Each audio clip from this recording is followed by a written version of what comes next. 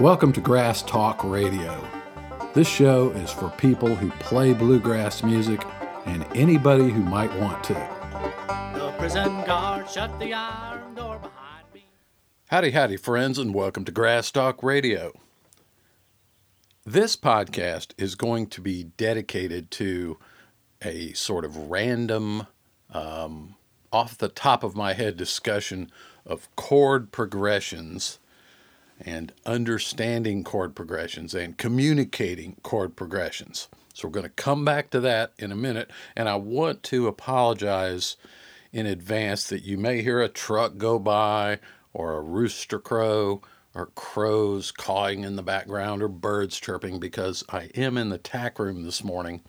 I'm trying to take advantage of that short window of cool temperature, and it's muggy. Very, very humid. We've been getting a lot of afternoon showers, which is great for the garden. Although, on the garden note, let me mention for you fellow gardeners, I have finally been attacked by the dreaded hornworm, the tomato hornworm, which I knew they were coming. And so I have to twice a day go out there and methodically search the tomato plants for the dreaded hornworm. And of course they start out and they're very small. They're only about an inch long, look like a little green inchworm. But within 2 days, they're about as big as your thumb.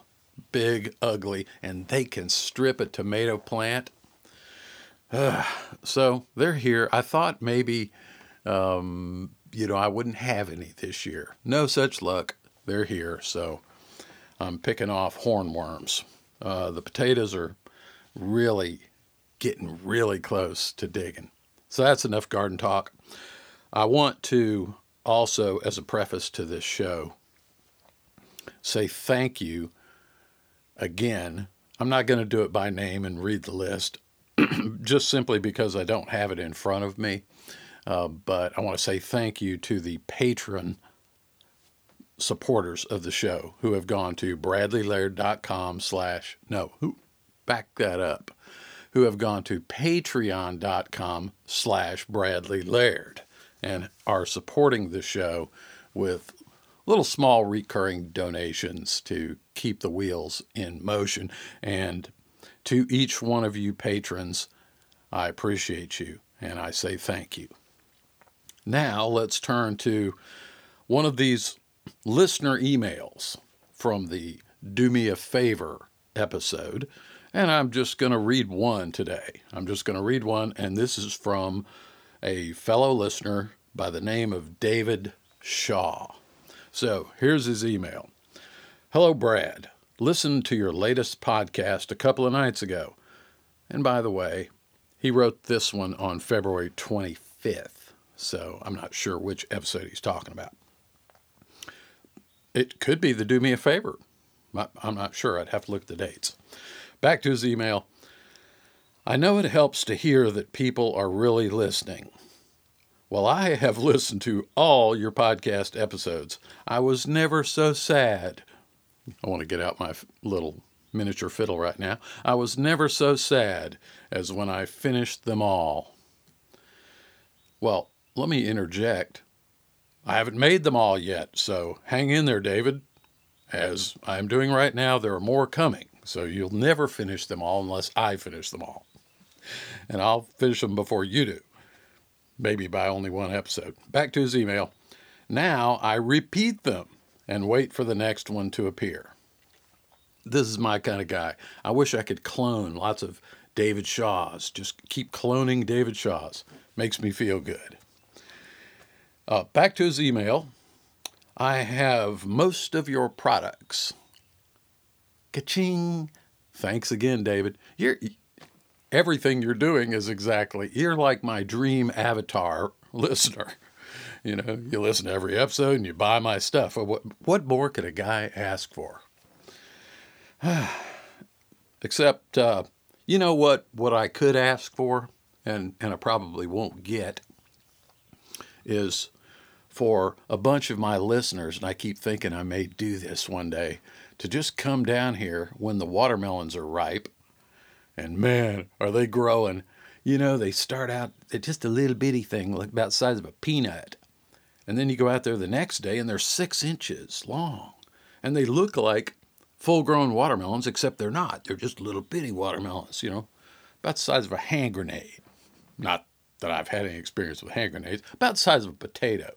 Then you come out the next day and they're 10 inches long. These things grow like mad. But I have this idea that, kind of just a wacky idea, that maybe a few listeners would just like to come down here when it's watermelon cutting time, have a big pickin', hang around the barn, meet the chickens and the donkeys, and just generally goof off and be useless for a day or two. I think that would be a good thing to do. We'll come back to that. Back to his email. I have most of your products. I think I'm only missing the jam tracks. Interesting he should mention that. I'm going to talk some about jam tracks today. I appreciate the time and energy it takes to produce the podcast, and I want to thank you for your great learning materials. I couldn't pay a Madison Avenue ad agency to write copy that good. That's amazing. I will take advantage of the sale you offered today. Sorry, David, I forgot what that sale was, but anyway, hey, thanks. I'm still a mandolin beginner, but you are helping me grow into an intermediate one. Really, I think that, not just for mandolin, but I think that may be my calling.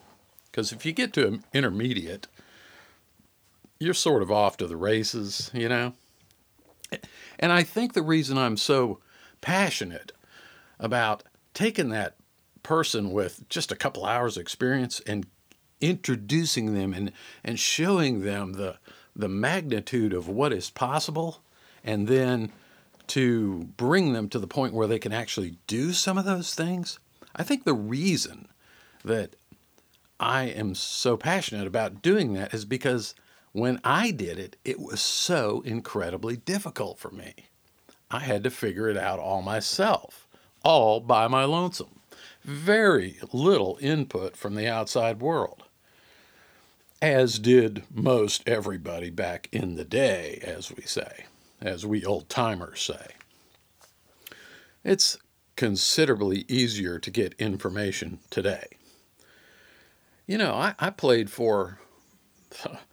I'm sure I played banjo for over a year before I ever saw a person play a banjo in person, other than perhaps just a few quick cuts on hee-haw or something.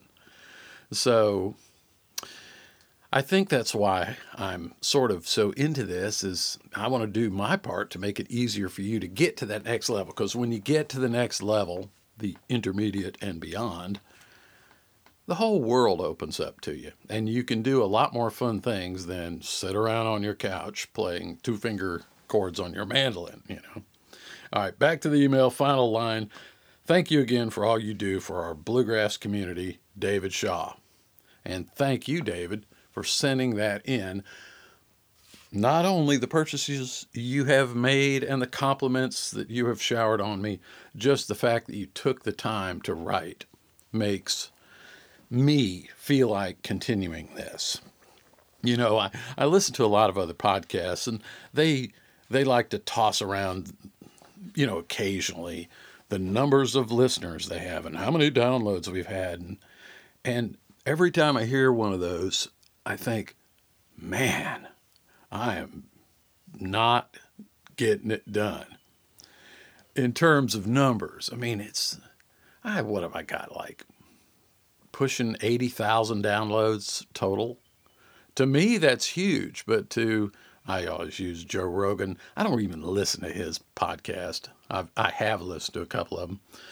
But, I'll hear somebody toss out like, we've had 250,000 downloads, and I'm thinking, wow, they're really getting it. But, they're just doing something that appeals to a bigger audience. Okay, let me put this stack of emails aside, and I'll get to some more next time. At the end of this episode, I'm going to play you, for the outro music, a little bluegrass rhythm jam track. And I just want to play it as kind of a little teaser that Jackson and I have been hard at work here recently, plotting, planning, recording, assembling a completely new set of bluegrass practice jam tracks. David, in his email that I just read, mentioned the only thing he didn't have were the jam tracks. And by the way, on the show notes page, go to grasstalkradio.com, slide down to this particular episode, click that, and you will see any links that I put in there to things that I'm going to talk about. And I will mention a few things in today's show, and I'll put links on the show notes page to those resources. And one of them will be the jam tracks, since David mentioned them. I want to make it real easy for David to find the jam tracks. But the jam track collection that I presently have, you always have a problem with things of that nature, is that someone will look at the list of songs and there'll be 5 other songs that they wish it contained. Well, it doesn't have Blue Ridge Cabin Home, which actually I think it does, but I'm using that as an example. Let's say you're learning to play Whiskey Before Breakfast. Boom, it's in there. It's in my jam tracks, bluegrass jam tracks collection. But let's say you're doing Angeline the Baker. It's not in there. So I don't have a track prepared.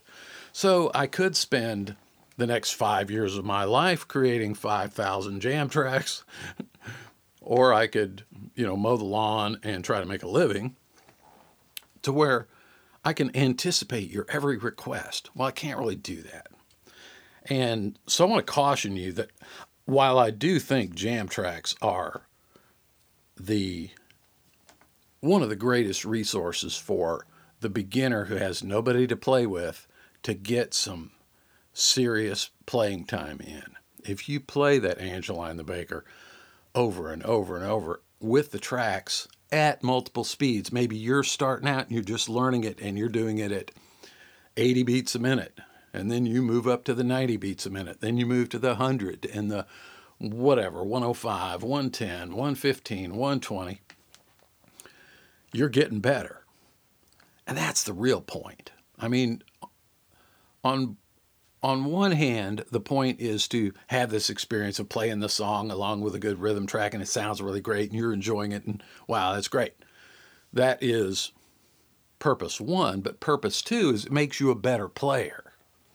Because, as I've mentioned before about jam tracks, they don't care if you even exist. They play in perfect time and force you to play in perfect time. So they're a wonderful tool for improving your timing, as is a metronome. And I don't, just because jam tracks are available, I don't say throw your metronome away. I say use it, especially to fill in the gaps between certain tempos.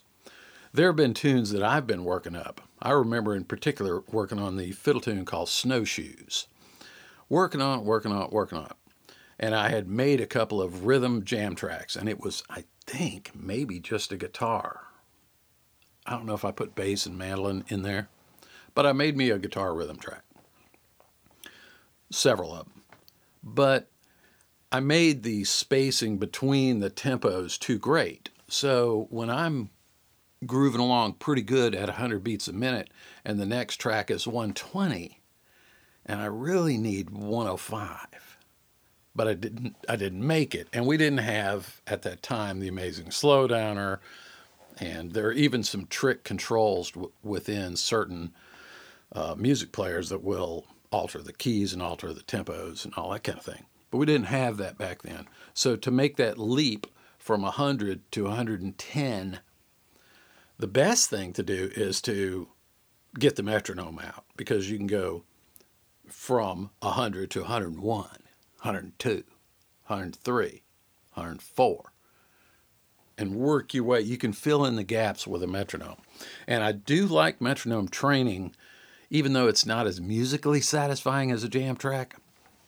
I do like them because they force you to listen even more intently than when you've got a bass and a mandolin chop and rhythm guitar and some tonal center because of the chords that you're hearing.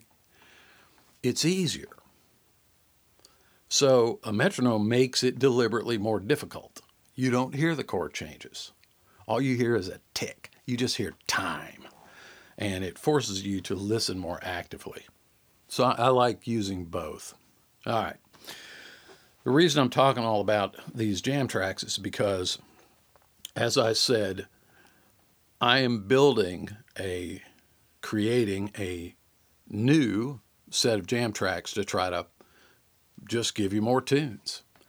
So they're going to be very similar to what I currently sell, but just more tunes. And in this case, I'm going to create more tempos. So instead of many of those in the set that I offer have 3 tempos, and they're oriented on the slow side because, frankly, it's beginners and intermediates who use these things. Advanced players probably don't spend a lot of time sitting around practicing with jam tracks. Maybe they do. But the idea is this time around, I'm going to give you a bunch of new tunes, and I'm going to include more tempos. So that's coming. I'm working on that steady, and it's eating up a lot of time to get those things recorded, put together, mixed, output. Yes, this is a nightmare of a project. It's one of those things I was telling Jackson. He often comes around to me with an idea. What do you think about doing this? We should do this. You should do that. These sorts of things. And I say to him, just remember, thinking up the idea and saying it is immensely easier than actually doing it. It's like the suggestions I get from my website. I'll get somebody send me an email and say, hey, Brad, love your website. Why don't you do this? And he can say it in one sentence, and it sounds so simple. But then I think 1,000 hours of work, or I don't know how to do that, or I don't know how to do that, and I don't know how to do that, and I'd have to pay somebody to do that. So ideas are simple. That's why I like theoretical philosophers and things like that. It's real easy to give a little speech and, state your philosophy or your theory on how the world should be. But now try to make the world actually be that. That's orders of magnitude more difficult. So I am deep in that, and I've got several other projects sitting on the back burner right now. Some other things that I want to do. Had an interesting opportunity recently, which I'm not going to talk about now, that I would like to pursue too, but I'm deep in the middle of this jam tracks thing, and I may even go back and, for those of you familiar with the Mandolin Masterclass and the Mandolin Training Camp books, I did those tracks a long, long, long time ago. Back, 2004 or 5? And I often wish that I had more tempos available and more tracks, just more things that I could have included there.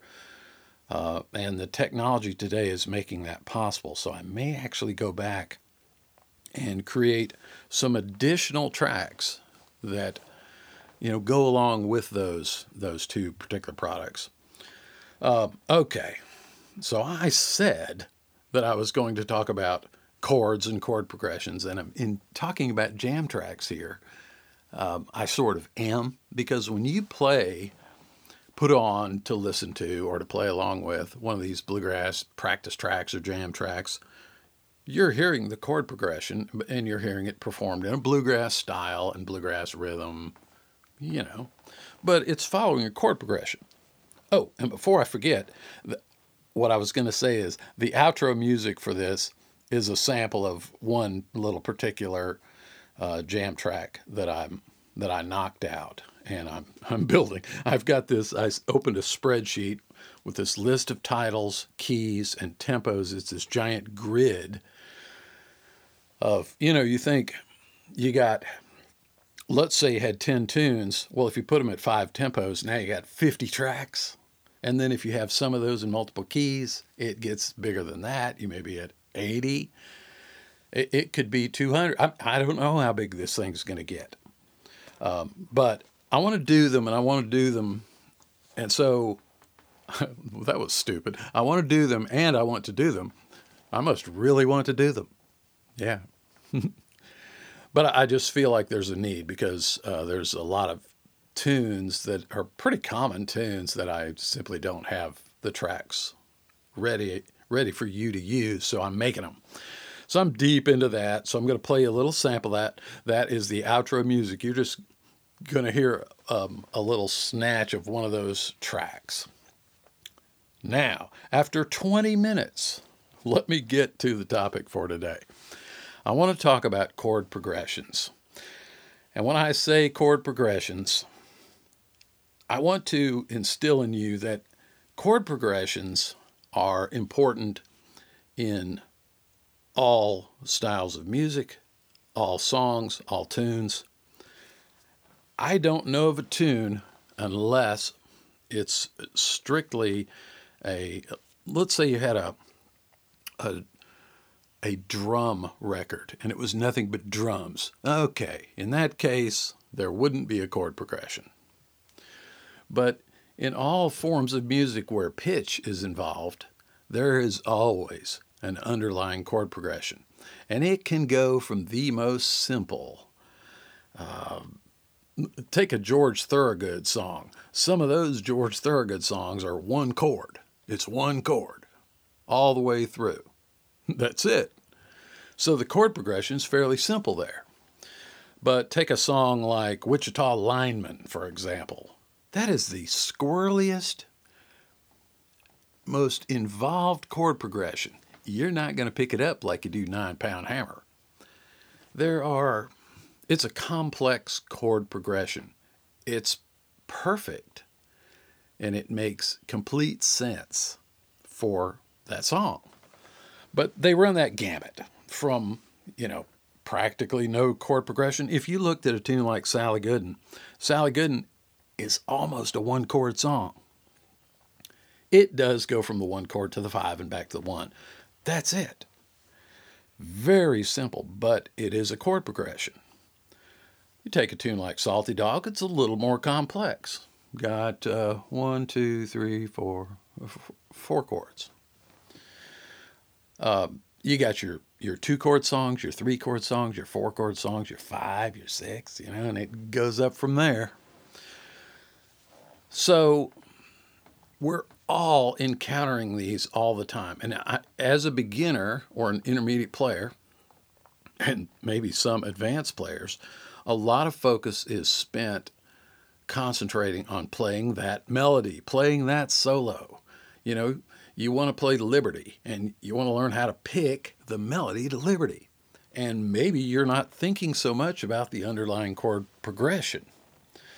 But if it starts on a D and it goes to a G and it goes back to a D, the notes you're playing in your lead, their entire context is changed in a sort of music theory way.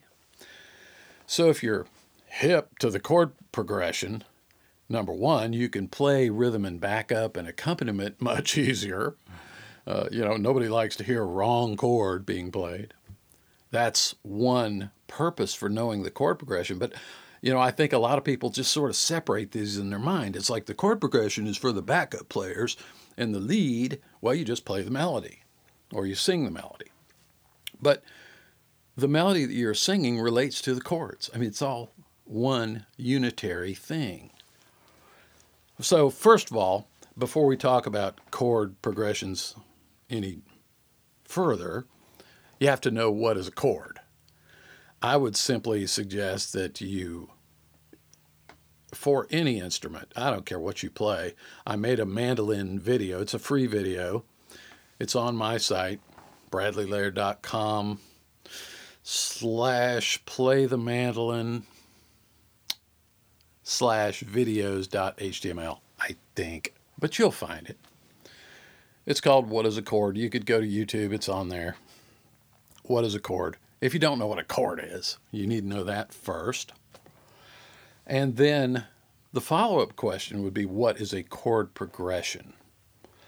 And a chord progression is simply the order in which the chords occur within the tune or within the song.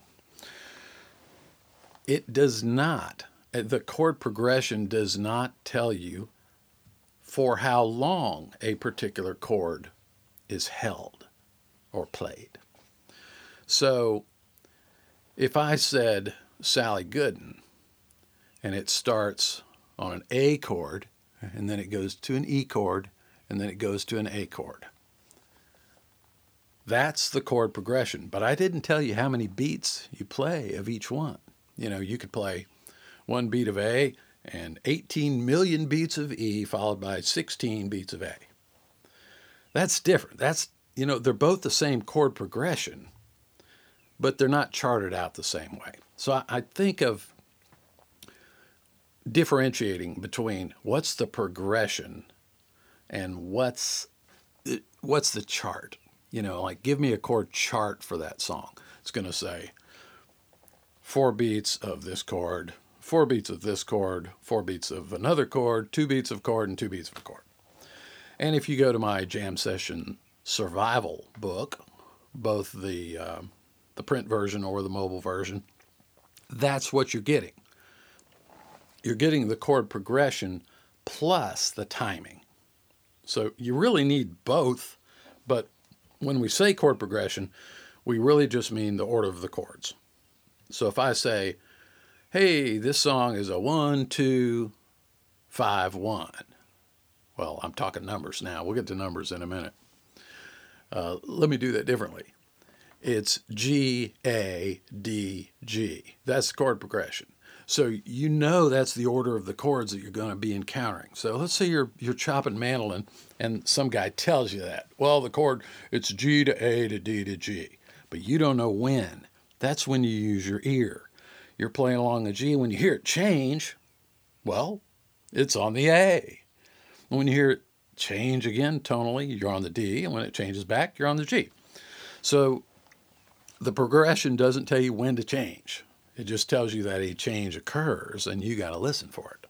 A chart tells you when the change occurs. So now, I got into numbers briefly there. I want to just remind you that chord progressions and chord charts, where you chart out a tune, can be described in multiple ways. The most common and the simplest for a beginner is to describe each chord by a letter name. So if I want you to play a C chord, I tell you it's C. And C means C major. And if it's C minor, I say C minor. I mean, so we're using letters to describe the chord progression. So a chord progression might go G, C, G, D, G. So I'm using letters, but I could describe that same chord progression as 1, 4, 1, 5, 1. And if you're not familiar with the number system, you might think, why are you making it so complicated? Okay, I know where a C chord is and a G chord and a D chord is on my instrument. Why are you telling me these numbers? Are you just trying to confuse me? Well, actually, it's simpler. It is a little confusing at first, but it's simpler in the end because every key that you might play the song in, the chord progression remains the same. So, for example, if I play 9-pound hammer in the key of G and I call out the letters, the chord progression to you, it's going to be G, C, G, D, G. But if we go to the key of A, now it's A, D, A, E, A. We have to do this potentially 12 times. What if we do it in the key of B? What are the letter names? But if I gave it to you in numbers and I said it's 1, 4, 1, 5, 1 in G, then you just orient your brain to G and your hands on your instrument to G, and you play 1, 4, 5. Then I say, well, that's a little too low. I can't quite hit that low note. Run it up to B flat. I don't need to tell you the chords in B flat, even though they are B flat, F, B flat, C, B flat. But it's way too much thinking. You could just go 1, 4, 1, 5, 1 in B flat. Just start on B flat and play 1, 4, 1, 5, 1. So when you learn the number system, it actually becomes considerably easier. There are many times when I'm playing the bass in particular, and the mandolin, where I don't think about the chord names at all. Just give me the numbers, and I know where they are in relation to each other. I'll talk about that in a minute. So where do these numbers come from? Why do we call a 1 chord a 1 chord, and a 4 chord a 4 chord, and a 5 chord a 5 chord? It all begins with the major scale of the key which you are in. So if you're in the key of C, you begin with the notes of the C major scale. And I'm not going to try to teach this here. I just want to expose you to it if you've heard of it and don't understand it, or you've heard of it and you understand a little bit of it, but you'd like to understand a little bit more. The numbers all come from the major scale of the key in which you're playing. So in your key of G, you would have a G major scale, and each note of the G major scale is assigned a number, 1 through 7. And then the chords which occur are labeled by number based upon the note of that scale. Now, this may already be getting a little confusing, and I would encourage you, and I don't care what instrument you play, if you want a little short course in chords by the numbers, go get my mandolin video. It is a mandolin video, but I have to tell you, the only thing mandolin about that particular video is that I'm holding a mandolin, which I don't think I even played a note on in the video. I'm simply holding a mandolin while I teach and explain the basics of chords by the numbers. So it's one of my mandolin videos, and I'll put a link to it on the show notes page for today's episode. But it doesn't matter if you play guitar or bass or any instrument capable of producing different pitches. Piano players. If you're a piano player and you don't know anything about chords by the numbers, go watch that video. That's one way to get this information. And I don't want this to sound like a plug, but I can plug my material safer than I could plug other people's material because I know what's in my own material. This same information that is found in that video, which is called Chords by the Numbers, which, by the way, also comes with a PDF file that explains a lot of this in print form as well. So it's a video plus some paperwork. This is also explained in my book, Mandolin Master Class, and that is oriented specifically towards mandolin players. And then it is also explained for banjo players in my book, The Flint Hill Scrolls. So a much deeper dive into this topic are in those books, but the video is sort of an introduction to it. Now, you might be wondering, how can this help me play better? Well, the first thing it does, and probably I think the most important thing that it does, is it allows for greater communication between your fellow musicians and yourself. If you're one of those people who only think in terms of letter names for chords, well, we play a G, then we play a B minor, then we play a C, then we play a D7, then we play an F, then if that's how you think, that's wonderful until somebody would like to change the key of the song and the capos come out. And I've talked about this before. You put the capo on the 3rd fret of the guitar. And the guitar player's brain, he's thinking D. He's playing a D. But is it a D? No. It's 3 frets higher. So it's an F.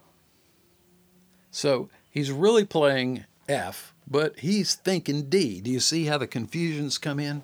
And bluegrass bands are a mix of capo users and non-capo users. You got your bass player, your mandolin player, your fiddle player, and sometimes the dobro, who are not using capos. Oftentimes the dobro kind of goes both ways. The dobro will use a capo sometimes, and sometimes not. Mandolin players generally never use them. Same with bass players and fiddle players. But guitar players and banjo players in bluegrass always use capos. There are rare exceptions. There are. But typically, 99% of all banjo playing involves the use of capos. Same with guitar. That's what makes the bluegrass sound. It annoys me so much to be trying to have a good bluegrass jam session, and there's this guitar player there who knows a lot about jazz, and he just feels like the capo is a cheating device, and he doesn't want to use it. So everybody's up there in B, and we're ripping through some, I don't know, some bad imitation of a Del McCoury tune, which is probably a great imitation of a Bill Monroe tune. And this guy, he might have a capo, but he feels it's beneath him to use the capo, and he wants to demonstrate to the rest of the people that he knows all these bar chords. So he plays these bar chords. And it just doesn't sound like bluegrass. Sorry, bro. That ain't bluegrass. Put it on. Stick the capo on. I'm not saying there's not value in knowing how to play without a capo. There is value. As every guitar player who uses capos knows, they're in the key of G and suddenly they've got, a B minor chord or something. Sometimes that bar chord is the way, But if you just live in that bar chord world just because you want to show that you're so competent as a, rock jazz dude, well, you're not sounding very bluegrassy. That's all I'm saying. So you get what I'm saying. So here comes all this confusion. You got your mandolin player over here thinking in one key, and you got your guitar player thinking in another key, probably the same as the banjo player, and the bass player's thinking more like the mandolin player. They're in the real key. They're in the key of the sound of the song. And the fiddle player, although not known as a chordally based instrument, needs to have his or her orientation to the key. Got to, what key are we in? That's a common first question for any song that is played. Same goes for the dobro player. But if you want to talk about these things, if you, maybe just a couple of you, if you and the bass player kind of have the rudiments of the number system in your head, and you see the guitar player jump up to, let's say, capo on the 4th fret, and playing out a key of, the guitar player's thinking key of C, but it's not the key of C, and the mandolin player figures it out, figures out what the real key is, and he looks to the bass player, and he says, it's just a 1, 2, 5, 1, and that's it. It's like you communicated all these chord letter names just with a couple of numbers. And then if that picky guitar player goes, wow, that's a little too high, and you see him unscrew the capo and slide it down 1 notch and tighten it back up, all your letter names, if you're in that school, just changed. But your numbers didn't change. The progression at its heart is numbers. Because we don't really care what key it's played in. I mean, if you're a good musician, and I think that should always be your goal, look, there are some songs I love to play in certain keys. And in the fiddle tune world and the banjo, the instrumental world, there are certain fixed keys for certain songs. You are going to play Liberty in D. That's it. That doesn't mean you can't play in other keys. But that's the standard key. So those kind can be dealt with fairly easily by just thinking in terms of letter names. But when you get into vocals, it's all over the place. And the number system helps. But it helps you in other ways. So let me describe some of the other ways in which knowing a little bit about this number system helps. Navigation on your instrument. I've taught for a long time a little thing called chord triangulation. And it started way before I was doing any videos or before I had ever written it out. I think it first appeared in print in my newsletter. Not sure when, maybe 2003 or 4. I don't remember. I wrote it all up, but that came from a little write-up that I gave to many of my students. And before that, it came from my own head, from my own experience of this stuff just dawning on me, that the way I moved chords around within a song on the mandolin followed this nice, neat little geometric pattern in triangular motions. And so I could treat my hand almost the way a guitar player treats a capo.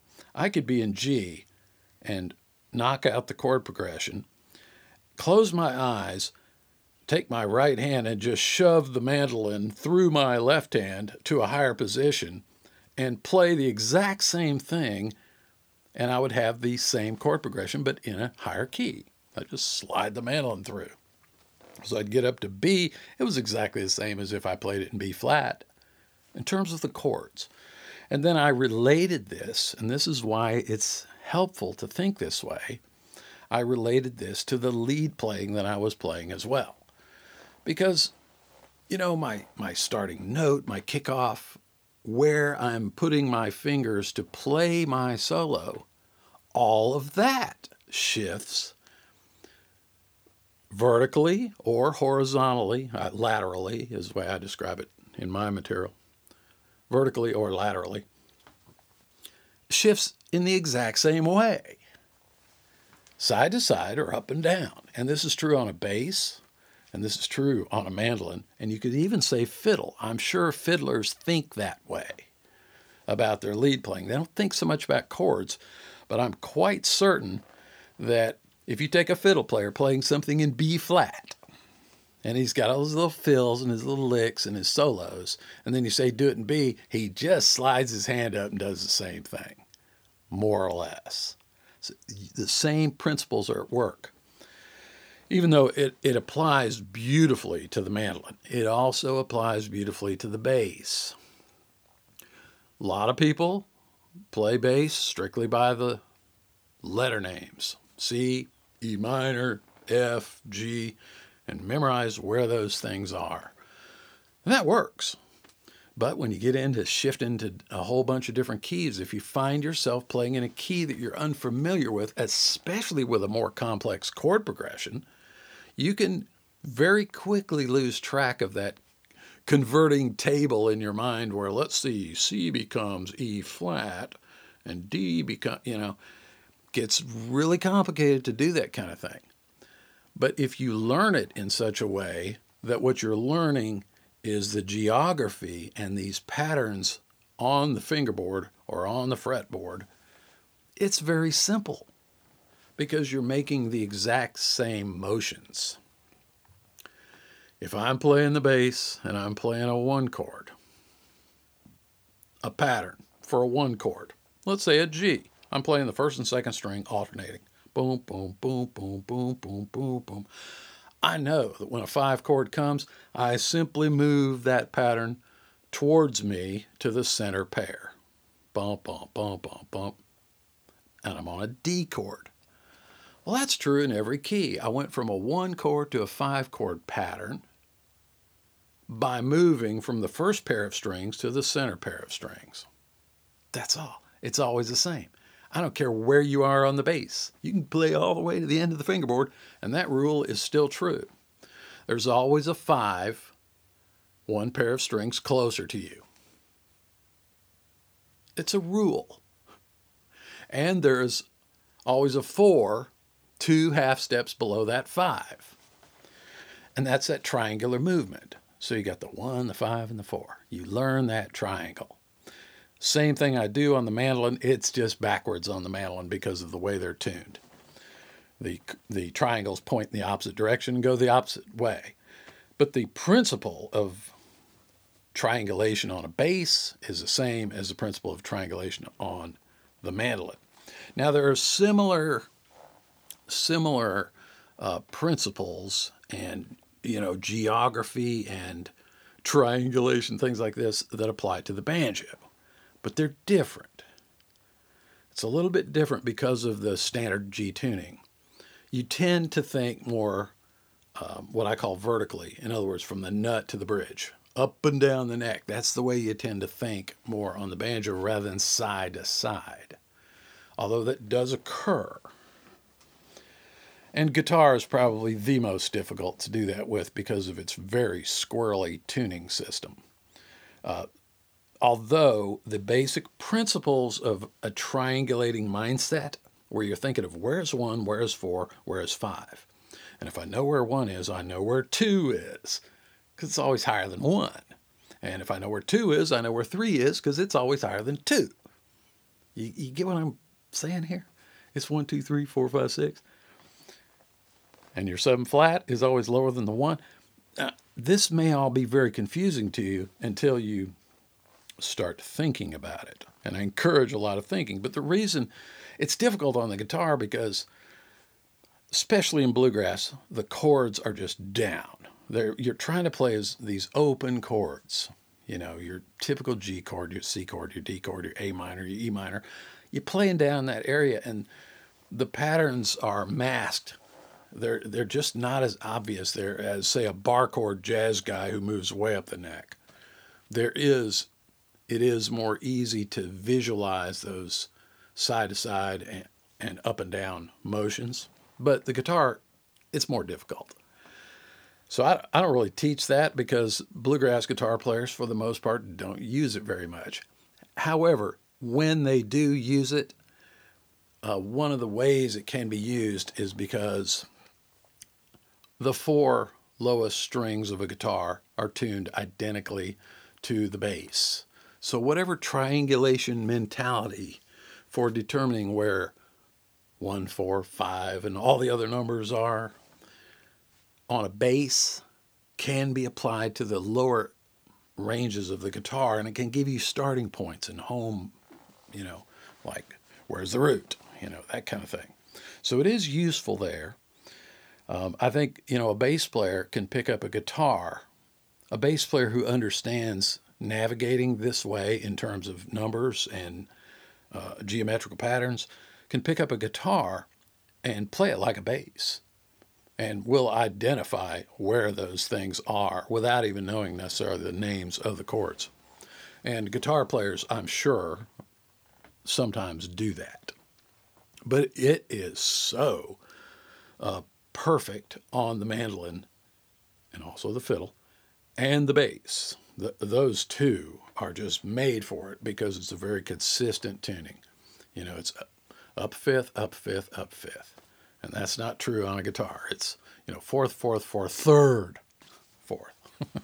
So it's a little more difficult to apply this stuff. But to apply the thinking process of, thinking of chord progressions as numbers, like Devil's Dream is 1, 2 minor, 1, 5, 1. If I'm not mistaken. Yeah, that is correct. So a guitar player can learn that too. I mean, a guitar player could learn that in G, the G is the 1 and the A minor is the 2 minor. And it wouldn't hurt a guitar player to know those things, especially so they can talk to their bass player and their mandolin player who do know those things and communicate easier. And then when the capo comes on, because you're probably going to want to play Devil's Dream in A, like everybody does, well, it's still 1, 2 minor, 1, 5, 1. But now it's in A. So it's A major, B minor, A major, E, A. You get where I'm...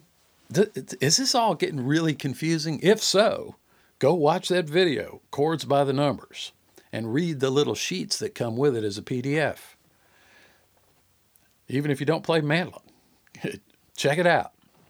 I think I even have here and there somewhere on I think on the Jam Session Survival, the free stuff that's up on my website, I think there is a discussion. If you go to that Jam Survival section of my website and you're looking at that long list of tunes, I think down at the bottom of that, there's a link talking about chord progressions. And you might just want to look at that too. If you're strapped for cash or whatever, don't want to chunk out for the video lesson, chords by the numbers. Okay, so I hope that I have made my case for at least encouraging you to explore being a little familiar with chords by the numbers. I'm not going to explain every detail about how to do it here because it would just get, frankly, way too confusing. When I started doing the videos, I said there are some things that a video can show that simply can't be described adequately in print. But I also maintain that there are some things in video instruction or live in-person instruction that cannot be explained as well as a good old chart or a paragraph or a table or music notation or things like that. Some things are just better described in print, and some things are better described with pictures or demonstrations. I mean, how many times has your old man been, explaining something about how to fix the, voltage regulator on your Volkswagen, and first thing, looking around for a piece of paper, and a pencil, and he starts drawing out the voltage regulator and say, well, the red wire goes here, and the green wire, that kind of thing. Or drawing in the sand, even cavemen probably on the riverbank after, cracking clams and mussels all day long. And they're running out, and, Og says to Charlie, here, look, and he draws in the sand with a stick, and he makes a map of where this other creek is, where there's a lot of clams. So sometimes a picture is worth 1,000 words. Sometimes only an actual demonstration, can get it across. So don't think that the video will do it all. And there are descriptions in Masterclass and the Flint Hill Scrolls to describe all of this stuff, plus a whole bunch of other stuff in those books. So maybe you view this as a sales pitch for those products. If so, I apologize for that. And I don't mean it to be. I mean, I do appreciate the sales, and I encourage them. But, there are other sources for this. I just know that in a bluegrass context, you're not probably going to find too many better explanations of this stuff. You can go to Wikipedia and look up, chord number system or something, and you're going to get a lot of information, but it won't be tuned to the bluegrass frequency, you might say. So the way I teach things in my books is exactly the way I talk on the podcast, except that I'm far more careful and far more organized. But I do toss in the occasional joke and one-liner and things like that. So, all right, I've beaten this dead horse enough. So if you have not explored chords by the numbers, I encourage you to get the basics of it. And by the way, that video explains the difference between there are multiple systems from, just chord progressions by numbers versus the so-called Nashville number system, which is a variation of it. I described that in that video. So enough about that. Let's just get out of here by listening to a little advanced preview of a little piece of one of these tracks that I am spending so much time generating a whole pile of new jam tracks, and here's a little sample of one of them. And I'll talk to y'all in the next podcast. Oh, and by the way, before I go, since you're listening to this jam track, why don't you see if you can figure out what's the chord progression? First of all, figure out what key is it, and then what is the chord progression in terms of numbers. Give you a little project there. And you might even also want to try to figure out what's the name of the tune? Because I'm not going to tell you. So, okay, having said that, enjoy this Bluegrass Jam track.